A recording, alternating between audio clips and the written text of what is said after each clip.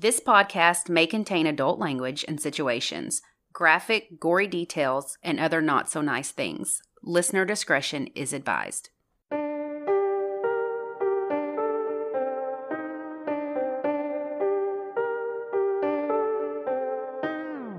I'm Ashley. And I'm Lacey, and this is United States of Murder. This week, we're in Maine discussing a grisly Thanksgiving Day murder. Then we'll talk about a murder possibly solved with the help of a psychic. So buckle up and join us on this dark and twisted ride through the Pine Tree State. Since this is a true crime podcast, we inevitably talk a lot about mental health and the issues that the United States has in providing adequate care. Globally, the average percentage of national health spending devoted to mental health was about 0.5%. Today, we're discussing two cases in the state of Maine, and mental health experts say that it's suffering from underfunded service and a shortage of providers. However, you could say this about most, if not all, of the states.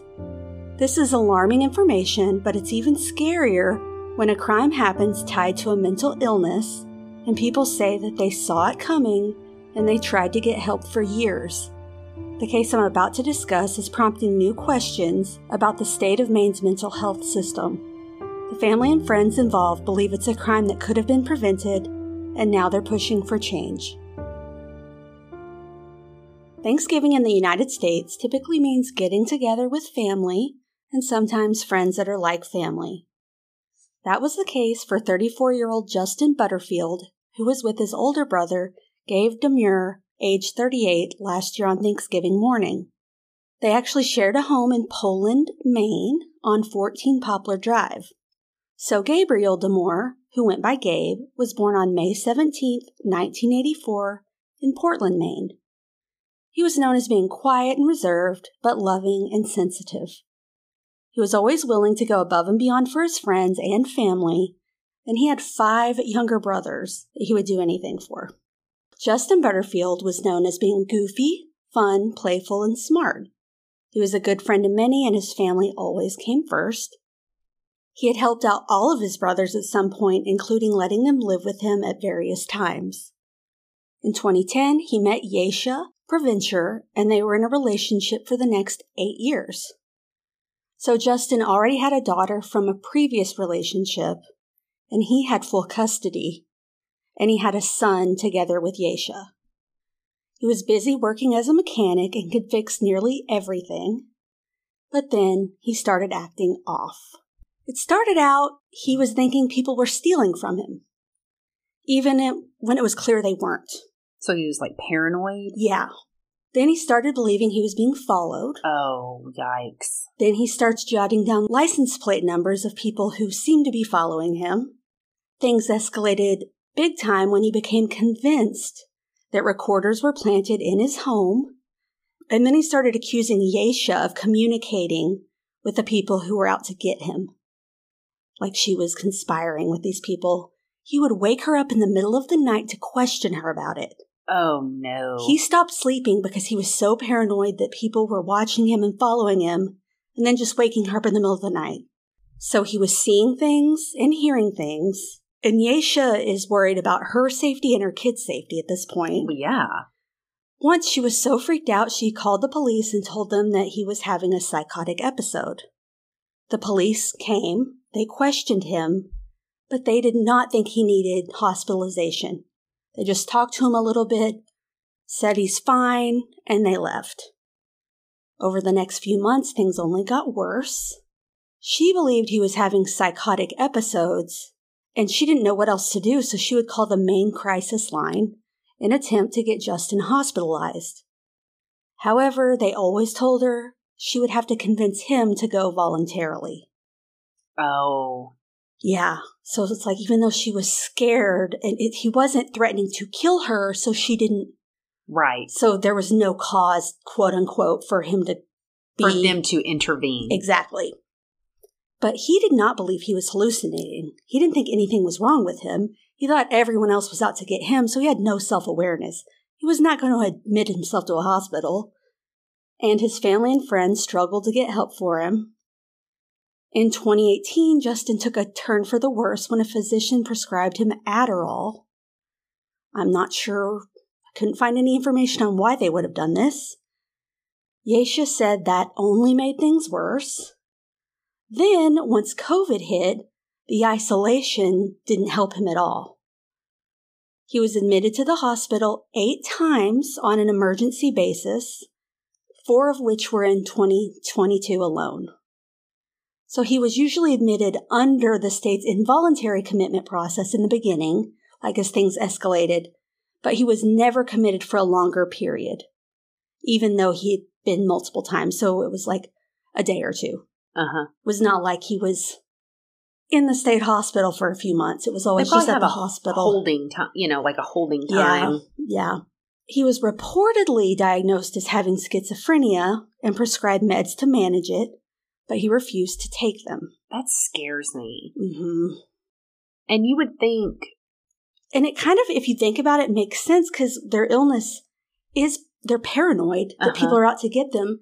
And you have a doctor saying, take this pill. It's only going to make you more paranoid. Why do you want me to take this? Yeah. So it's hard to put yourself in a schizophrenic shoes if you're not. But yeah. So at one point, Justin's best friend Nate took him to the hospital himself after he went to Justin's house and found knives lined up on a counter for protection against assassins he believed lived next door. Oh, boy. I can't even imagine having this is a lifelong friend, been friends since they were kids. All of a sudden, he thinks assassins are his neighbors. After the hospital talked to Justin, they told Nate they didn't believe he was a danger to himself or others, so they were letting him go. You have knives. Out. I know. I mean, technically speaking, he could just say it's for protection. Yeah, but... And legally, that's true. It's not illegal to have knives. He's not saying, I'm going to stab him. He's saying they're for protection here. So it's like he's getting... there's technicalities where it's all of this is legal. You know what I mean? Even though it seems crazy to us.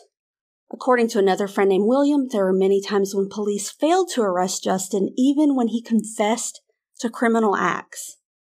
And I can't confirm nor deny this because I looked up police records and they're saying these weren't records because they didn't arrest him. They just said, okay, yeah. So allegedly in early 2018, Justin beat another man with a crowbar after an altercation that began while both men were driving. Allegedly, police investigated but never arrested anyone. Then Justin choked and assaulted his mother because he believed that she was a demon out to get him. Okay, that's time to intervene. Now you're putting your hands on people. Yeah. And your mom? His friend said he didn't even know who his mom was. Truly thought she was a demon. William also said that once Justin came home, covered in blood, mumbling about a woman doing the devil's work and how that woman would never do such things again. Police came to investigate, inspected the bloody clothing, but left soon after. Again, this is allegedly because none of this has been reported. Williams said, quote, "The system has been sweeping him under the rug for quite a while now. The police have been sweeping things under the rug too. Justin thought everyone was a demon. He thought he could heal. He would tell police this and the cops would be like, 'Take your meds, Justin.' Nobody wanted to deal with his mental illness." So finally, Justin started taking his medication, but only briefly because he ended up losing custody of his daughter. So he kind of was like, I don't believe I need meds, but things are going bad. I'm going to get on board and get her back. So I'll take the meds. I'll do what they say. I'll do it. I'll comply. That was kind of his thinking. Not like I'm ill, but I'll comply so I get my daughter back. Then Justin took in his brother Gabe, who was dealing with homelessness. Justin was doing well for a while and was taking his meds, but then in early 2022, he started skipping doses. And at some point, he began using crystal meth. I was only able to find a little bit about this from the Sun Journal, and I have a lot of questions I couldn't find answers to because meth can cause damage to your mental health through meth-induced psychosis. And meth-induced psychosis can lead to schizophrenia. I have no idea how long Justin was using meth. and if maybe that could have caused his psychosis or not. You're most likely to experience psychosis if you're using meth in high doses or have been using it for a long time. I'm not saying this is what caused it, I'm just pointing it out, but men usually show symptoms of schizophrenia in early adulthood, usually like teens, early 20s. Justin started showing signs around age 30. There are outliers, of course, and it can start later in life. I'm not saying that it can't, but it could be possible meth usage caused his psychosis, but I could not find any information on when he started using it. If he started using it after his psychosis as a mean to cope, I have no idea.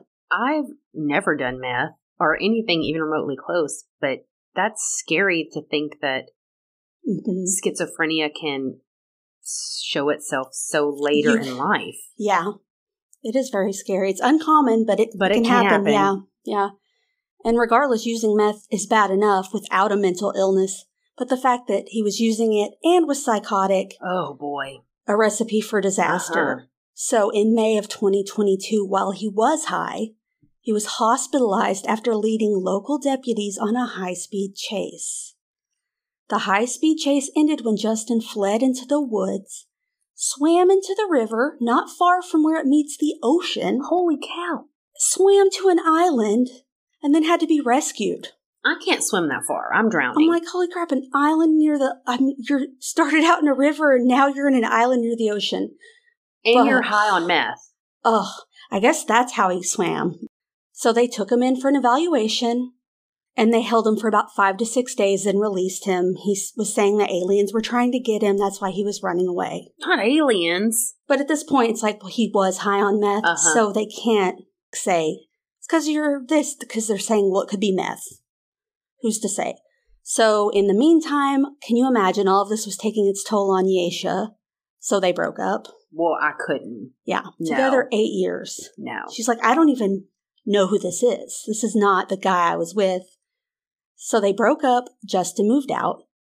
She had custody of both the children, his daughter and their son together. So I'm sure she felt it was safer. We got to get these kids out of this house. And away from you. Yeah. No, I mean, but it's just because you're a loose cannon. Exactly. And she's only ever talked positively about him. Yeah. So it's not like she wanted to leave him. She just did what was best for her and the kids. Yeah. So she talked to a caseworker at the Midcoast Hospital after the chase, and she begged them to keep Justin. She told them he was going to kill somebody and then it's going to be on them. He was required to see a counselor once a week and talk to a case manager on the phone once a month. But he was still not regularly taking his medicine, and they can't force him to. They can if you're involuntarily committed, but he was just at his house. So after this chase, he was hospitalized 3 more times. Once he barged into Yesha's home, called her evil, and took one of her cats. Like, took the cat and left. Oh my God. I don't think he did anything to the cat, but she was so scared, she locked her doors, called 911. She said he's having another psychotic episode. She was afraid he was going to be back. Then 2 days later, things got worse. On November 24th, 2022, Thanksgiving morning, Justin's neighbor called 911 to report a disturbance at Justin's place just after 10:30 a.m. The sheriff's deputies arrived and found Gabe's body on the front porch of the home. And when I say body, it's a mutilated body with severed parts. Oh my God. On the front porch. Yeah. The court documents report that they found a screwdriver, hypodermic needles, a baseball bat, tire iron, and other objects sticking out of his body. Sticking out? Yes. Repeat that again. Yes. Screwdriver, hypodermic needles plural, a baseball bat, which I don't know. Oh. Maybe it was broken, I don't know. Tire iron and other objects. Oh sticking my God. out of the body, so they were stuck in him somehow. I don't know how a baseball bat is, but like I said, some parts of the body were severed. Oh my God. Yeah. Justin was still inside. When they got in, he just said he was fighting 24 hours with the Terminator. He said the Terminator had a tattoo similar to his brother's, but he did not believe this man was his brother. Oh. So he believed his brother was an imposter. He didn't believe it was his brother. His death was ruled a homicide by sharp force trauma, blunt force trauma, and strangulation. Justin was taken into custody and held without bond. And it's like, he knew he was being taken in, but he didn't understand why. Because he's mentally ill. Yeah, he wasn't like, oh my God, he was just like, that's the Terminator. Matter-of-factly. I was fighting the Terminator. Yeah. So Justin Butterfield was charged with intentional or knowing or depraved indifference murder in the slaying of his older brother, Gabe. If convicted, he would be sentenced to 25 years to life in prison. His family and friends have all stated he has schizophrenia and was prone to delusions and psychotic episodes. Everyone said he and his brother were close. There was no bad blood. He was helping his brother out. They had no feud. They didn't dislike each other. It was fine. Like, there was no motive. In January of 2023, Justin underwent a mental evaluation by a state forensic psychologist to determine whether he was competent to proceed in court with this case. So the psychologist's report indicated that Justin, quote, made significant gains since her first meeting with him because of the medication and the treatment he's receiving at the medical unit in prison. So based on my report, it appears he is competent to at least proceed today. Kind of like saying it's a day-to-day basis. So the same psychologist has been asked to perform an evaluation as to Justin's mental state at the time of the alleged crime in an effort to determine whether he had been suffering from an abnormal condition of the mind, therefore could not be held criminally responsible for his actions at the time. I tried searching for the forensics reports, but could not find them, and they might not even be public yet, because I was curious if they drug tested him when they after he arrested, if they drug tested him. I would think probably so. I would think so, but you never know. Because if he tested positive for meth that day, he could not plead insanity. Right. And if you voluntarily take a drug, you can't plead insanity, basically. If you've been forced to take a drug, that's a whole different story. But I read an abstract on the Journal of American Academy of Psychiatry and Law, and it states that evaluators have to attempt to determine the timing of the onset of psychotic symptoms in relation to the substance abuse and the persistence of symptoms after detox. So if he was on meth, which I don't know if he was or not at this time, after he detoxes, they have to kind of see how his behavior was, because it's their best guess. They don't know what was going on at the time. They can't be in his head, but it's a big factor in all this because the correlation of mental illness and substance abuse, dependence disorders is as high as 30 to 50%. So I'm sure during his hospital visits, they at least tested his urine.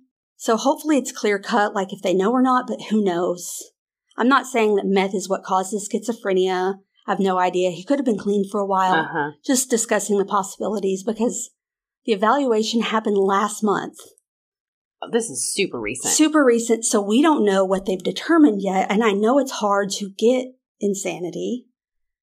And his friends and family are all upset because they've been saying something like this is going to happen. And they've been trying to get him help. Yesha said the man who committed the murder is not the man she once knew. She said, I don't think Justin was responsible for this. I know that his physical body did it, but his mind was not there. What should have happened is he should have stayed in a long-term facility and really showed that he made progression before he was released. And I do think that those who did not give him what he needed or didn't listen to the people that knew him best and kept him out there in society need to be held with some sort of accountability. She's not wrong. No, she's not. And she's speaking out to raise awareness about the lack of mental health care for people like Justin. Mental health advocacy groups are speaking out against Maine's so-called progressive treatment program following Gabe's murder. So they call it PTP for short. It was enacted in 2010, and if it was utilized, it would have likely prevented this. The PTP is a compassionate treatment for those with brain disorders who have no awareness of their illness. It's essentially a court order that allows people to be ordered into treatment in the community. Under PTP, if their illness becomes worse, they can be brought into a hospital before they become a danger to themselves or others. But he was never enrolled in this, mostly because it's not been embraced by Maine's Department of Health and Human Services. Some people believe that forced treatment is not the way to go and that trust should be built first. But it's like, but if someone doesn't believe they're mentally ill, I don't know. So the Disability Rights of Maine stated it opposes the PTP because it knows of no peer review. Randomized studies suggesting that a court-ordered commitment for mental health treatment alone improves treatment outcomes. However, the Substance Abuse and Mental Health Services Administration added assistant outpatient treatment to the National Registry of Evidence-Based Programs and Practices back in 2015 after an independent assessment concluded that the program met its requirements for demonstrating positive outcomes in multiple, rigorous, peer-reviewed studies. AOT is also recognized by the American Psychiatric Association and Department of Justice. So basically, it should be enacted. So this type of early intervention has been found to be highly successful in states where it's utilized, resulting in 77% fewer psychiatric hospitalizations, 74% fewer experienced homelessness, 83% fewer arrests, and 87% fewer incarcerations. So it's like, if that was utilized, it could have prevented this, but they don't want to. So frustrating because it is. You see these cases like this, and you're like, why do you not enforce this? And it's like, I can see the whole, it's against their rights to involuntarily commit them, but I don't know. But when someone has a history... Exactly. I'm just like, this... It seems like you... If she's terrified for her life, I don't know. It is very sad. Oh, boy. I would hate to... I've not ever... And I'm not saying all people with mental illness are scary or anything. Don't misconstrue it. But I would hate to have a loved one like she had... Mm-hmm. Be going through something and you not be able to help them. And the only thing you can do to help them or protect your kids is just to stay as far away from them as you can. And she didn't want him to be in trouble. That's the... Oh, and she was not only terrified of him, but worried for the kids, worried for him because something's going to happen and nobody is listening to me. It's very sad. It's heartbreaking. And I even watched some interviews with her, and it's her ex, but she's crying. She's like, well, she loves him. Yeah, it wasn't bad blood. It was just like, you've changed. I don't know who you are. I want to get you help. I want you to be the guy I used to know, but no one's helping me help you. I don't know what else to do except leave this house for my own safety and the kids' safety. It's just really sad. And to think people go through this with their kids too. Like parents that see that their children have. Well, it's like he tried to kill his own mom because he thought she was a devil. Couldn't imagine. And even she was trying to get him help. All these people trying to get him help. But the manner of death for his brother, gosh. It's horrible. And that just the violence of that alone, that he really thought he was seeing something, not his brother. He didn't try to clean up the crime scene. Right. He was just like, I killed the Terminator. What? Oh, gosh. Oh. Yeah. Well. Isn't that... I know. I have a quick correction from last week, since I'm on my mental health spiel. It's me. Oh. So, Samuel unexpectedly started listening to our podcast again. Stop it, Sam. And I didn't realize... And he said, your case was messed up. And I'm like, what? You mean the audio? And he's like, no. Like, it was really... Yeah. Thanks for listening. A coworker of mine came into the office yesterday and pulls one of her AirPods out and is like, I'm listening to you talk right now. And it's Lacey's case. She's like, messed up. I'm about to cry. It's awful. These don't get better. And she's like, carry on, and puts her AirPod back in. And he's like, I have a quick correction for you. I'm like, what? I said the frontal lobe wasn't fully developed until, I think I said late teens, early 20s. But I was corrected by my psychiatrist husband that the development and maturation of the prefrontal cortex is fully accomplished at the age of 25 years. So it's 25 Thank you, Dr. years Sam. old. He did not read my notes for today's case, so I'll let you guys know if he corrects me on any of this, and he probably will. Look, I read abstracts for this one. We are not doctors. I'm not a doctor. But anyway, want to take a quick break? Sure. Hey, it's Kaylee Cuoco for Priceline. Ready to go to your happy place for a happy price? Well, why didn't you say so? Just download the Priceline app right now and save up to 60% on hotels. So whether it's Cousin Kevin's Kazoo Concert in Kansas City, go Kevin, or Becky's Bachelorette Bash in Bermuda, you never have to miss a trip ever again. So download the Priceline app today. Your savings are waiting. Go to your happy place for a happy price. Go to your happy price, Priceline. Okay, I have no idea what your case is about today. I told you it's psychic. Oh, yeah. Oh, boy. Yeah. So hold all thoughts to the end. Okay, I will. I'll hide my face. Hide your face. My facial expression. Okay, so this happens in Portland, Maine, October 2001.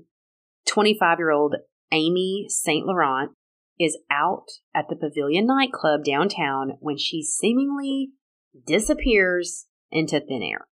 She's with a male friend of hers. She had met Eric Rubright on a trip that she had went on to Florida. So she went down to Fort Myers, Florida to visit like a friend from high school. Mm-hmm. And he was next door neighbors with Eric. And so they met and Eric was like, cha-cha-cha. Maybe there's something here. She goes back to Maine. They keep into communication, and he's going to fly up to see her and hang out for the weekend. Fingers crossed it leads to more. So the two spend the day in Boston, and they, hang out at the museums. By the time they got to the Pavilion that night at 10:30, Amy had made it very clear to Eric that this is there's no romance here. Yeah. Like, you're cool and I'm having a good time, but let's be friends. Let's be friends. Not be lovers. Let's not be lovers. It's just not. So they stop at Foreplay Sports Bar. Oh my gosh. Nice play on words. And she's playing pool with a couple other guys, and Eric's just kind of standing there watching, and then they leave there and go to the Pavilion where Amy's out on the dance floor. That's her song. Mm-hmm. And these two guys from the pool hall show up, and they're dancing. And Eric's kind of standing against the wall. Yeah. He's just kind of laying back. Uh-huh. Seems like he's, she's not feeling it. She's made it clear. He probably feels kind of weird, so he's just kind of hanging back. So around midnight, they get separated. So Eric cannot find her. But it's a nightclub. It's the early 2000s. I remember being at nightclubs in the early 2000s when nightclubs were still a thing. It gets very crowded in those places. So he can't find her. He searches everywhere she's gone. He's irritated. He goes outside, waits by the door until everyone's out of the bar. She doesn't come out. So he's like, she must have left without me. Party with those two dudes. That's what I would assume. Right. He's got her phone, jacket, keys. So he's like, I'm out. Wow. But I hate that feeling when you're in a busy place like that and you lose a friend. Yeah. And you search the bathroom and you don't even know if they're there or not. And you can't find them. And what are you going to do? Go up to the DJ booth and be like, can you find my friend? She's got blonde hair and a black shirt on. That's every fucking body in here. And don't even try. You can't even get a drink. So forget the bartenders. They're not helping you anyway. Anyways, so Eric goes to Amy's house. She's not there. Her car's in the driveway, and he said, I didn't feel right going in her house since she wasn't there. So he sleeps in his car. Wow. Thinking she's going to come home. Yeah. And it wasn't like they'd known each other long or anything. No. So, I wouldn't want to get in her house either. He's like, I'm not going in there. Yeah. But the next morning when he wakes up, she's not back. He does go inside, takes a shower. It's like, well, it's not awkward anymore. Right. Like, now he's irritated. I slept in my car.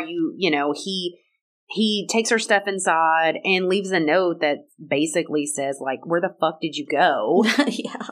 He's still got a few days before he goes back to Florida. So he's like, this chick just ghosted me, basically, but in person. So he dips out and goes and stays in a hotel. Whatever. He's done with this. Her mother, Diane, starts to worry because her daughter did not show up at home on Sunday. She would not have just left. Her cat is there. Yeah, you don't leave a cat. No one's No one's house sitting. No one's she house doesn't sitting. have a Jason looking in on her cat. She doesn't have anybody taking care of the cat. And her mom's like, no, she wouldn't do that. So her mom calls the county sheriff and makes a missing persons report. And they're freaking out. They're worried. Yeah. This is not like Amy. They start hanging up missing persons posters on all the signs, doing the early 2001 thing, telephone poles, store windows. Her face is all over the news. And it's all anybody can talk about. Like, this girl went to a nightclub. She has disappeared. Help us find her. Follow the bouncing ball. She was working as an administrative assistant. She was very responsible. She wouldn't just take off. Right. So something has happened to her. But there's no evidence. And there's no witnesses. There's no leads. There's nothing. A nightclub's like the worst place for someone to vanish to. Because no one... Right. And even if there's a million people. And even if you leave with someone, it's the same thing. Did you see a blonde girl leave here with the dude? Well, yeah, about 50 of them. Yeah. So the police are at a standstill. She just vanished. Police track down Eric through his rental car and question him about, the night's events. And they think that the scenario that Eric told them sounds very suspicious. Yeah. Flew up from Florida. She doesn't really know you. You went with her and now she's gone. And then you went to her house and left. Yeah, it just sounds... Sounds bad. It's not looking good for him. Yes. Sounds very, very, yeah. So it's just weird. He is telling him, like, I basically got dumped and she left. So I don't know what to tell you. She was hanging out with two dudes at this pool hall. They did come to the nightclub. Maybe she left with them. One of them has long hair. The other one's like 5'9". He's got highlights. Oh, God, not highlights. Right. So one of the men, was one of the first callers on the tip line that was set up to collect information about Amy. Jeffrey Gorman. One of his friends had seen posters of Amy and they recognized her because they saw her with Jeff Saturday night. So basically they tell Jeff, you better call the police because I saw you with her and now she's missing. Uh-oh. So you need to clear your name. So he says to the police or the tip line that he and his roommate met Amy at the pool hall. They played pool. Eric watched. They hooked up at the pavilion again. Jeff said Amy lost Eric at closing time, so she agreed to go with the two men to an after-hours party. Oh, boy. And this guy is a barfly, this Jeff guy. He knows all the bouncers and the bartender. He's talking to everybody. He's talking to the DJ, which makes her feel very comfortable. So she leaves with them. So the party sucked, and Amy was uncomfortable, and she didn't want to be at the house alone with the two of the men. So she tells Jeff this, and he says he drives her back to the pavilion, drops her off around 1:45, and then he goes home. Jeff's roommate confirms with the police that Jeff was in bed at 2 o'clock in the a.m. Is Jeff highlights or long hair? Jeff is highlights. Okay. I believe. 5'9" with highlights, or was it long hair? Sorry. Are you trying to get a mental picture? Yeah, I'll Google it. Google this. So 2 days later, Amy's still missing. Family holds a press conference. They again plead for her safe return and offer $35,000 for a reward. Wow, yeah. 5 days after that, one of the detectives from the police department is listening to the radio on his way to the office. Q97.9 to be exact. And there is a psychic radio show that is hosted by Vicki Monroe. She helps people connect with their loved ones who have passed away. So Detective Lachlan is like, I'm going to call the psychic when I get to work. Wow. Why not? I mean, it's just funny that it's a detective. I have nothing to go on. There's no. You would think it'd be a family member, not a detective, though. Well, you know what I mean? The detective's like, I have nothing to lose. So he gets to and he calls and he explains the case to Vicki. Immediately, she says, her eyes roll back in her head. Shut up. I told you to keep your shit to the end. She says immediately she sees Amy. She describes, this is all allegedly. She describes what she is wearing. She says she knows she is dead. She passes all this information along to the police officer. She says Amy keeps repeating JJJJJ. So this must be the letter of the man who murdered her. Jeff. She said Jeff. She's saying Jeff now. So the police are the only ones that know this information. There's no way this lady on the radio knows this. So Jeffrey Gorman was the last person to see her alive. They pull the security cameras from across the street at the pavilion, and his car is nowhere on the tapes. Remember he said he took her back to the pavilion? He didn't go back. He didn't go back. Oh, no. He also has a record. Ugh. Mainly misdemeanors, theft in Florida and Alabama. So he's clearly untrustworthy. So the cops are definitely, their ears are perked. Yeah. That this is a bad dude. He starts acting very odd in the interviews. He cleans his car. He changes his appearance. He gets tattoos and multiple piercings. What? All of a sudden? He shaves his head, and suddenly he's not cooperating with the police. What in the world? You are suspect number one, my dude. Yeah. I mean... So police contact the National Crime Information Center to see if Jeff had been stopped by law enforcement in the recent months. The NCIC records show that Jeff had been stopped by police for one headlight being out in the Portland suburb of Westbrook at 3:14 a.m. on the morning that Amy went missing. So he couldn't have been in bed like his roommate said he was. Freaking roommate lying for him. His mother's boyfriend comes forward and said that he had asked to borrow a shovel from him a few days after that. So this is bad. Nope. So it's been 6 weeks at this point since Amy has been missing, and the psychic has more visions. Allegedly, Amy shows her a wooden area with water running. There's a house nearby. Amy tells her that she's stuck under something and can't get out. Police know that Jeff's mom lives in a house in the woods right outside the city. So the police head out to the area, begin searching the woods. It's December, so the weather sucks. Cadaver dogs are brought in. They search teams come in, and they find a shallow grave, and a forensic dig team is then brought in. They find a piece of plywood, and underneath it is Amy.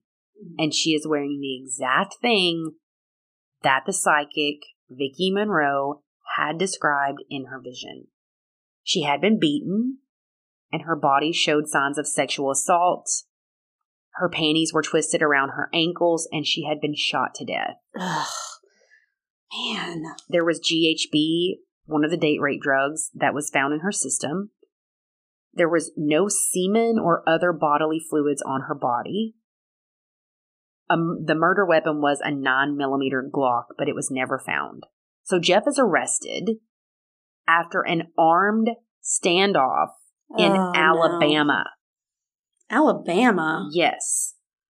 So the details of that night then come out. He physically and sexually assaults her in the car on the way to his friend's house, takes out a gun, and forces her up the road in the woods. He rapes her and shoots her in the head before leaving her body for 2 days. He then returns with the shovel that he borrowed and buried her in a shallow grave under a piece of cheap plywood. So in 2003, Jeff is sentenced to 60 years in prison after a week-long trial. He is 23 years old. So young. Man, to just... Prosecutors sought the life sentence, but since the slaying was not premeditated, it didn't warrant the maximum sentence. So his mother testified in court that he had confessed to killing Amy to her. Oh, no. I mean, and there's a lot about their whole situation, Mom and Jeff. A lot of back and forth between homes. He was basically neglected, and his mom and him fought all the time when he was older. He quit school very young. I mean, we've heard these stories. It's so bad when they grow up. Doesn't excuse what he but did. It's like they repeat the cycle of abuse. Right. It's right. And who knows why some people do and why some people don't. Like, some people become better. And she literally was just fucking playing pool with this guy. And she seemed into them, so what? Yeah. Like, she left with you. Yeah, she left with you. Why are you going to these links? Like, how about you just date someone like a normal freaking person? And not rape them and blow their brains out. I'm not trying to be vulgar, but it's like, come on. It makes no sense to me. She probably, and this is all allegedly, we don't know, but it's like, why, she probably got in there in the car and changed her mind. Yeah. Which is valid. Take her home. Yeah. Just take her fucking home. Ask her if you can see her again next week, and maybe she'll say yes. And if not, like, move on, you freaking weirdo. But I love this shit. I love, not murder, but I like psychic stuff. I know. So, I have some more stuff to tell you about. Psychics and mediums and true crime. Are you ready? I'm ready. Psychics, which include clairvoyants, prophesizers, telepaths, telepaths, palmists, numerologists, graphologists, and metaphysicians. Both psychics and detectives base their work on intuition to some extent.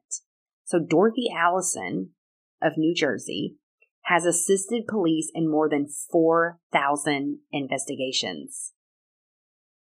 Isn't that crazy?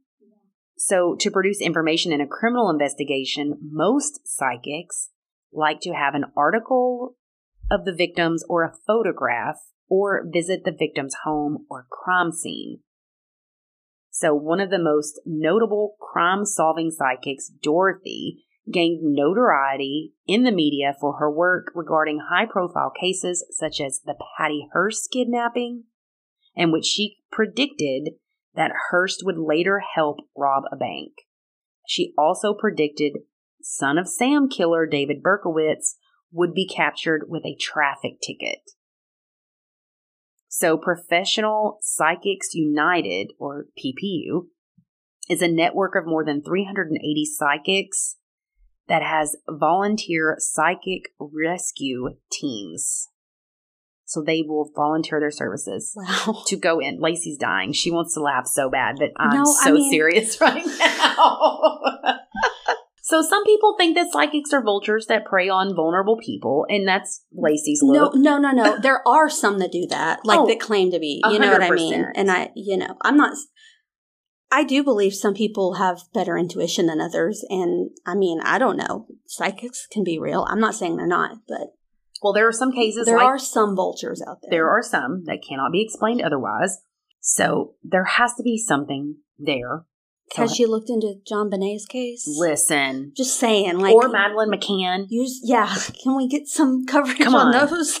So I'm going to tell you about 2 cases that she helped with. Okay. So one, on June 9th, 1987, 27-year-old Andre Daigle of New Orleans met a friend for dinner and a game of pool. He, it turned into a long night of drinking. It's New Orleans. He's 27. You get the drift. He was never seen again. When his sister reached out to a psychic named Rosemary Kerr, she picked up where the New Orleans police left off because they didn't suspect any kind of foul play or anything. Cops are like, we don't know. He just disappeared. This was where he was. Then he wasn't. So, but his sister is like, no. So Rosemary Kerr, the psychic, placed a finger on a photo of Andre, and she sensed something immediately, that he was dead, according to her testimony in the murder trial that followed. So Kerr correctly identified where his body would be found, in the New Orleans swamp, which helped break the case, resulting in the conviction of 2 men who ended up testifying that they killed Andre for sport. Oh my gosh, for sport? For sport, yes. That's freaking creepy. So, Kerr died in 2015, and she was the first psychic ever to be placed on a witness stand in a murder trial.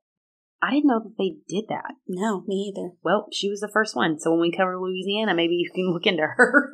Listen, if you're going to be a real psychic, you're either going to be in New Orleans or I don't know. Oh, for sure. Salem? Salem. I don't know. Okay, so here's the next one. John Damour, who was happily married, 30-year-old New York City banker, 2 little kids, boarded his evening commuter train in New Jersey on December 20th, 1974.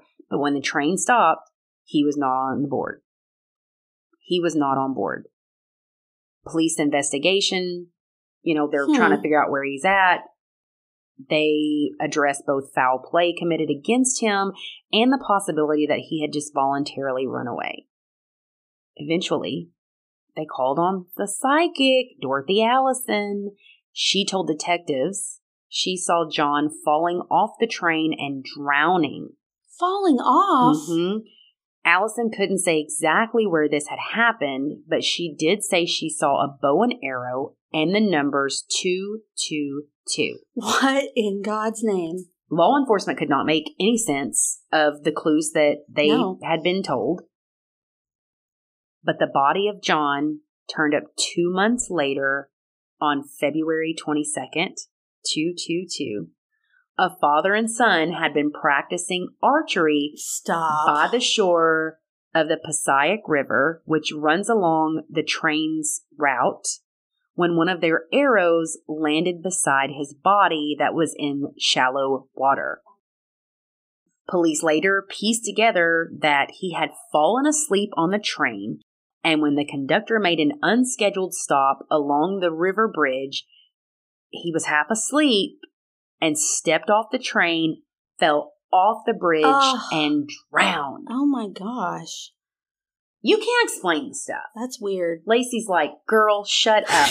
You can't explain this stuff. There's no way she would know this. Fight me in the comments if I go missing. I'll call a psychic for Please you. contact a psychic or a medium to help find me. No one in my family. They have to have like a good Yelp review at least. No one in my family. I would be trying to get people's attention in my family. They would call Ghostbusters. I would get sucked into that box with like a demon or something, and my body would never be found. I mean, call me a psychic. I'll call you a psychic. I want somebody like Miss Cleo on the TV. Don't get Sylvia Brown, because she's been wrong so much. She has been wrong. Don't get her. See, I don't believe her for a second. So she's just like throwing darts, trying to hit something. That's my theory on her. Do you think that psychics? You don't. I can tell by your face. I've never seen a psychic or a medium or anything. Or like a palm reader. I've never had a personal experience. I've been to shows where I knew what they were doing to trick people. I would love to see one. I'm looking it up. They're kind of expensive. I'll pay for me and you to get. Eureka Springs probably has some good ones. I don't know about Little Rock psychics. I don't know. Well, there's the one psychic, Carol Pate, that's like famous that lives here. No relation. Yeah. I looked. But we need to go and do this. I mean, I'm open. I want to make you a believer. See, yeah, I don't know. I guess my thing is I have had a lot of people in my life die. I've never had a weird experience. That doesn't mean anything. And I've desperately tried all the things to get their attention. Want? I don't know. I feel that like pin to roll off right now. That fucking pin rolls, I'm roll done. Off that table right now. I am done. I will leave fast. I've never had the feeling of, I don't know. Never had like heebie-jeebies. No, I just feel like I need that to, I'm not saying other people haven't. Maybe they have, honestly. I don't know. I need that for myself. But maybe that believer, I guess. I don't know. But I'm not a non-believer. I just have not had that experience. Maybe that means that they don't have any unfinished business and they've passed over. I've got unfinished business. It's not about you. You're so selfish. When I'm a ghost, I'll be around forever. I'll never cross. I'm like, you bitch. You have to go to the light, Carol Ann. I won't even see the light. I'll be like, this mother. You better not. You remember what you did to me in high school? I don't feel like you have to have anything weird and bad to be. I know, but I'm jealous. I'm jealous of people that do. I actually am jealous. I think if something ever happened to you, it would freak you out. It would freak me out. Because then you would have to believe in everything that you're suspicious of. I'm open. I'm open. Do you think the psychic helped them solve this case that I told you about? My main case, not the two I deterred around. I mean, I haven't looked into her, so I mean, I'd say potentially. I'd have to know more about her, I feel like, and I don't know. Done Maybe, with you. Potentially. How do I do this podcast with you when you're such a fucking skeptic? Like I said, if I met with a psychic and they were like, I'd be shook. You wouldn't believe her if she was like telling you your future. Well, I would if she had said things that... Something from your past. Something that no one would know, or you know what I mean? I wouldn't just trust them. I'd be like, okay. Like if she said something like, just like that time that Sam ate the last cookie and you were so mad you went in the bathroom and cried and nobody knew that, you would be like, oh my God, that did happen. Yeah, something like that. I've never cried over a cookie, but... Well, you still got 3 months of pregnancy. But I potentially could cry over a cookie. I potentially could. I have a quick little story. It's not like a story, but Britt DM'd us about okay, I didn't have time. I wrote this in my notes like 5 minutes before you came. Danilo Cavalcante case. Danilo. I didn't have time to Google how to pronounce it. But anyway, it's going on right now, and it's happening in her hometown. Have you heard of it? The manhunt going on and all that? They found him. Yeah. So Danilo killed his ex-girlfriend in front of her children in 2021. I swear. A couple of weeks ago, he escaped the Chester County prison in Pennsylvania. There was a 2-week manhunt. Luckily, just this morning, the 13th, he was found and arrested. A tactical dog took him down by biting him on the head. Head? There's arrest photos. They call it minor, but he has blood all over his face. Well, it's a head thing. Anything with a head. Yeah. It was such a big deal that the schools were closed and residents were put on alert as police searched for him 20 miles north of the prison he broke out of. Can you imagine, like, Little Rock schools just being closed? Scary, right? And he was considered desperate and dangerous. He was breaking into houses, stealing guns, clothes, cars, everything. I might have to dig into this one more when we go back to Pennsylvania. But yeah, he was caught. He's not on the run anymore. I bet they're so relieved. I watched a new show as well over the weekend. What was it? Technically, it was true crime. So Samuel suggested a docuseries over the weekend called Telemarketers. No, what? And I said, I am not watching a doc about freaking telemarketers. We're not doing this, Sam. Then we watched the entire thing in 2 days. So it's on HBO, and it's about the 20-year journey of 2 telemarketers who work together and start looking into the shady truth behind their New Jersey call center. Their job is basically to persuade people to give money to charities, like the Fraternal Order of Police. Turns out to be $1 billion marketing scam. Holy Still cow. Probably going on in some places. I don't want to say too much, but there's drugs, debauchery, ex-cons, you name it. Like, they're doing heroin in the office and it's accepted. He's videotaping this live, like 20 years ago. Wolf of Wall Street. It is. It's Wolf of Wall Street, but for telemarketers. I mean, there's sex workers there. There's dog stuff. There's the passion drugs. in Lacey's face right now. Telemarketers are so much more interesting than I thought. Is me talking about demons. No, I didn't know. I went into it. I'm like, we were so excited about telemarketers. I was on my computer. I'm like, you can play it, whatever. I'm just going to type my stuff. And then I'm like, wait, what are they doing in this office? And it's all recorded. It's, I don't even know what to say. Parts of it are funny.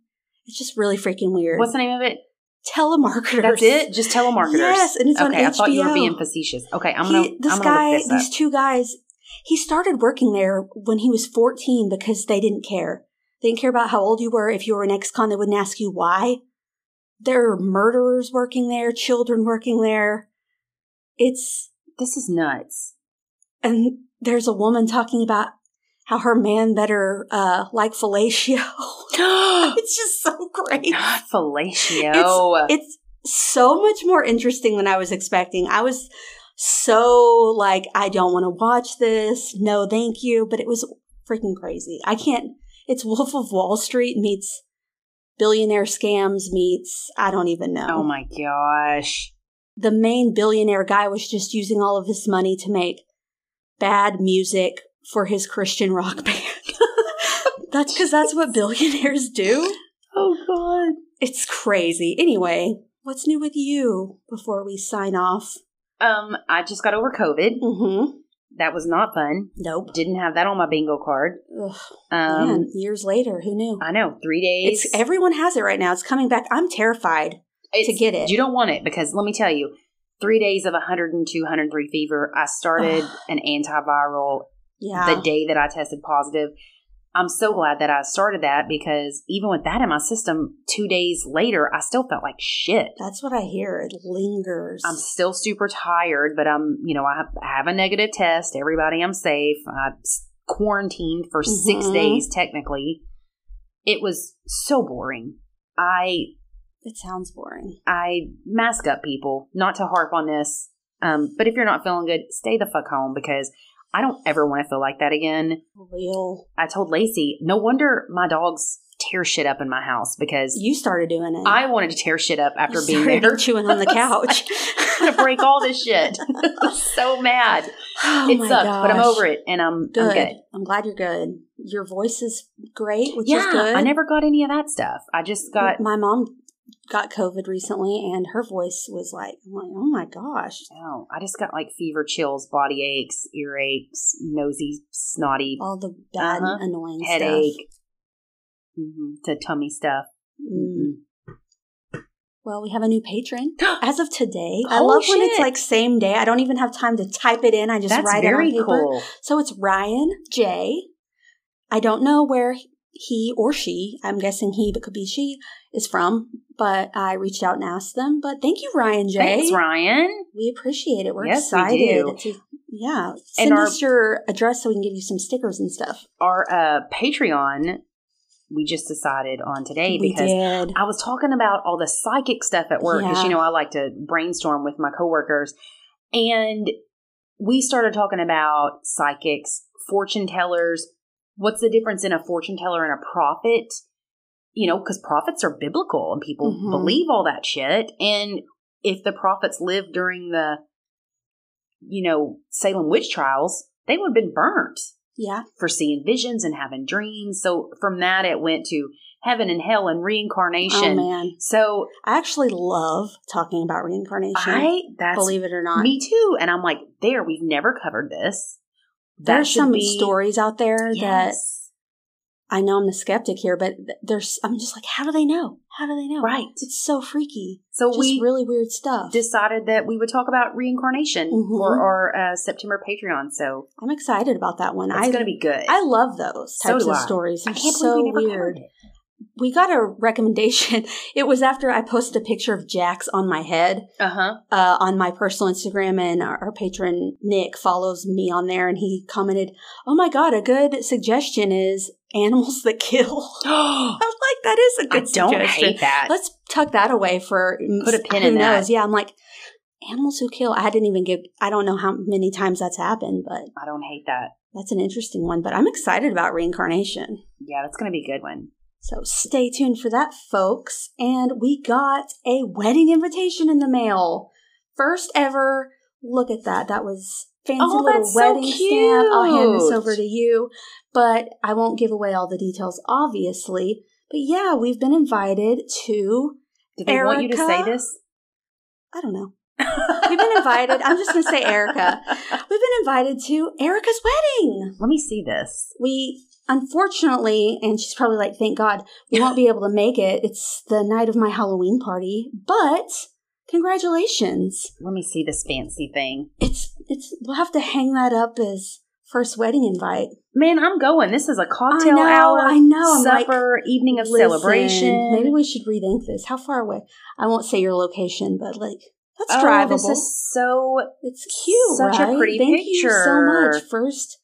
First podcast wedding invite. And because of their last name, I'm like, I need to go. It could be my cousin. Just kidding. Samuel's cousin, not my cousin. I see that. Spelled the same way and everything. It is. Intriguing.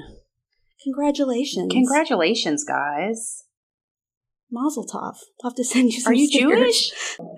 Where are we next week? Because I don't even know. Oh, shit. Hang on. Kentucky. Because it just came to me. I'm already done with my case. I need a good Kentucky case. It's a doozy. It's going to bother you. Oh, no. Yeah. Don't bother me. It's going to bother you. So y'all come back. It's going to... Okay. Until next week. Bye.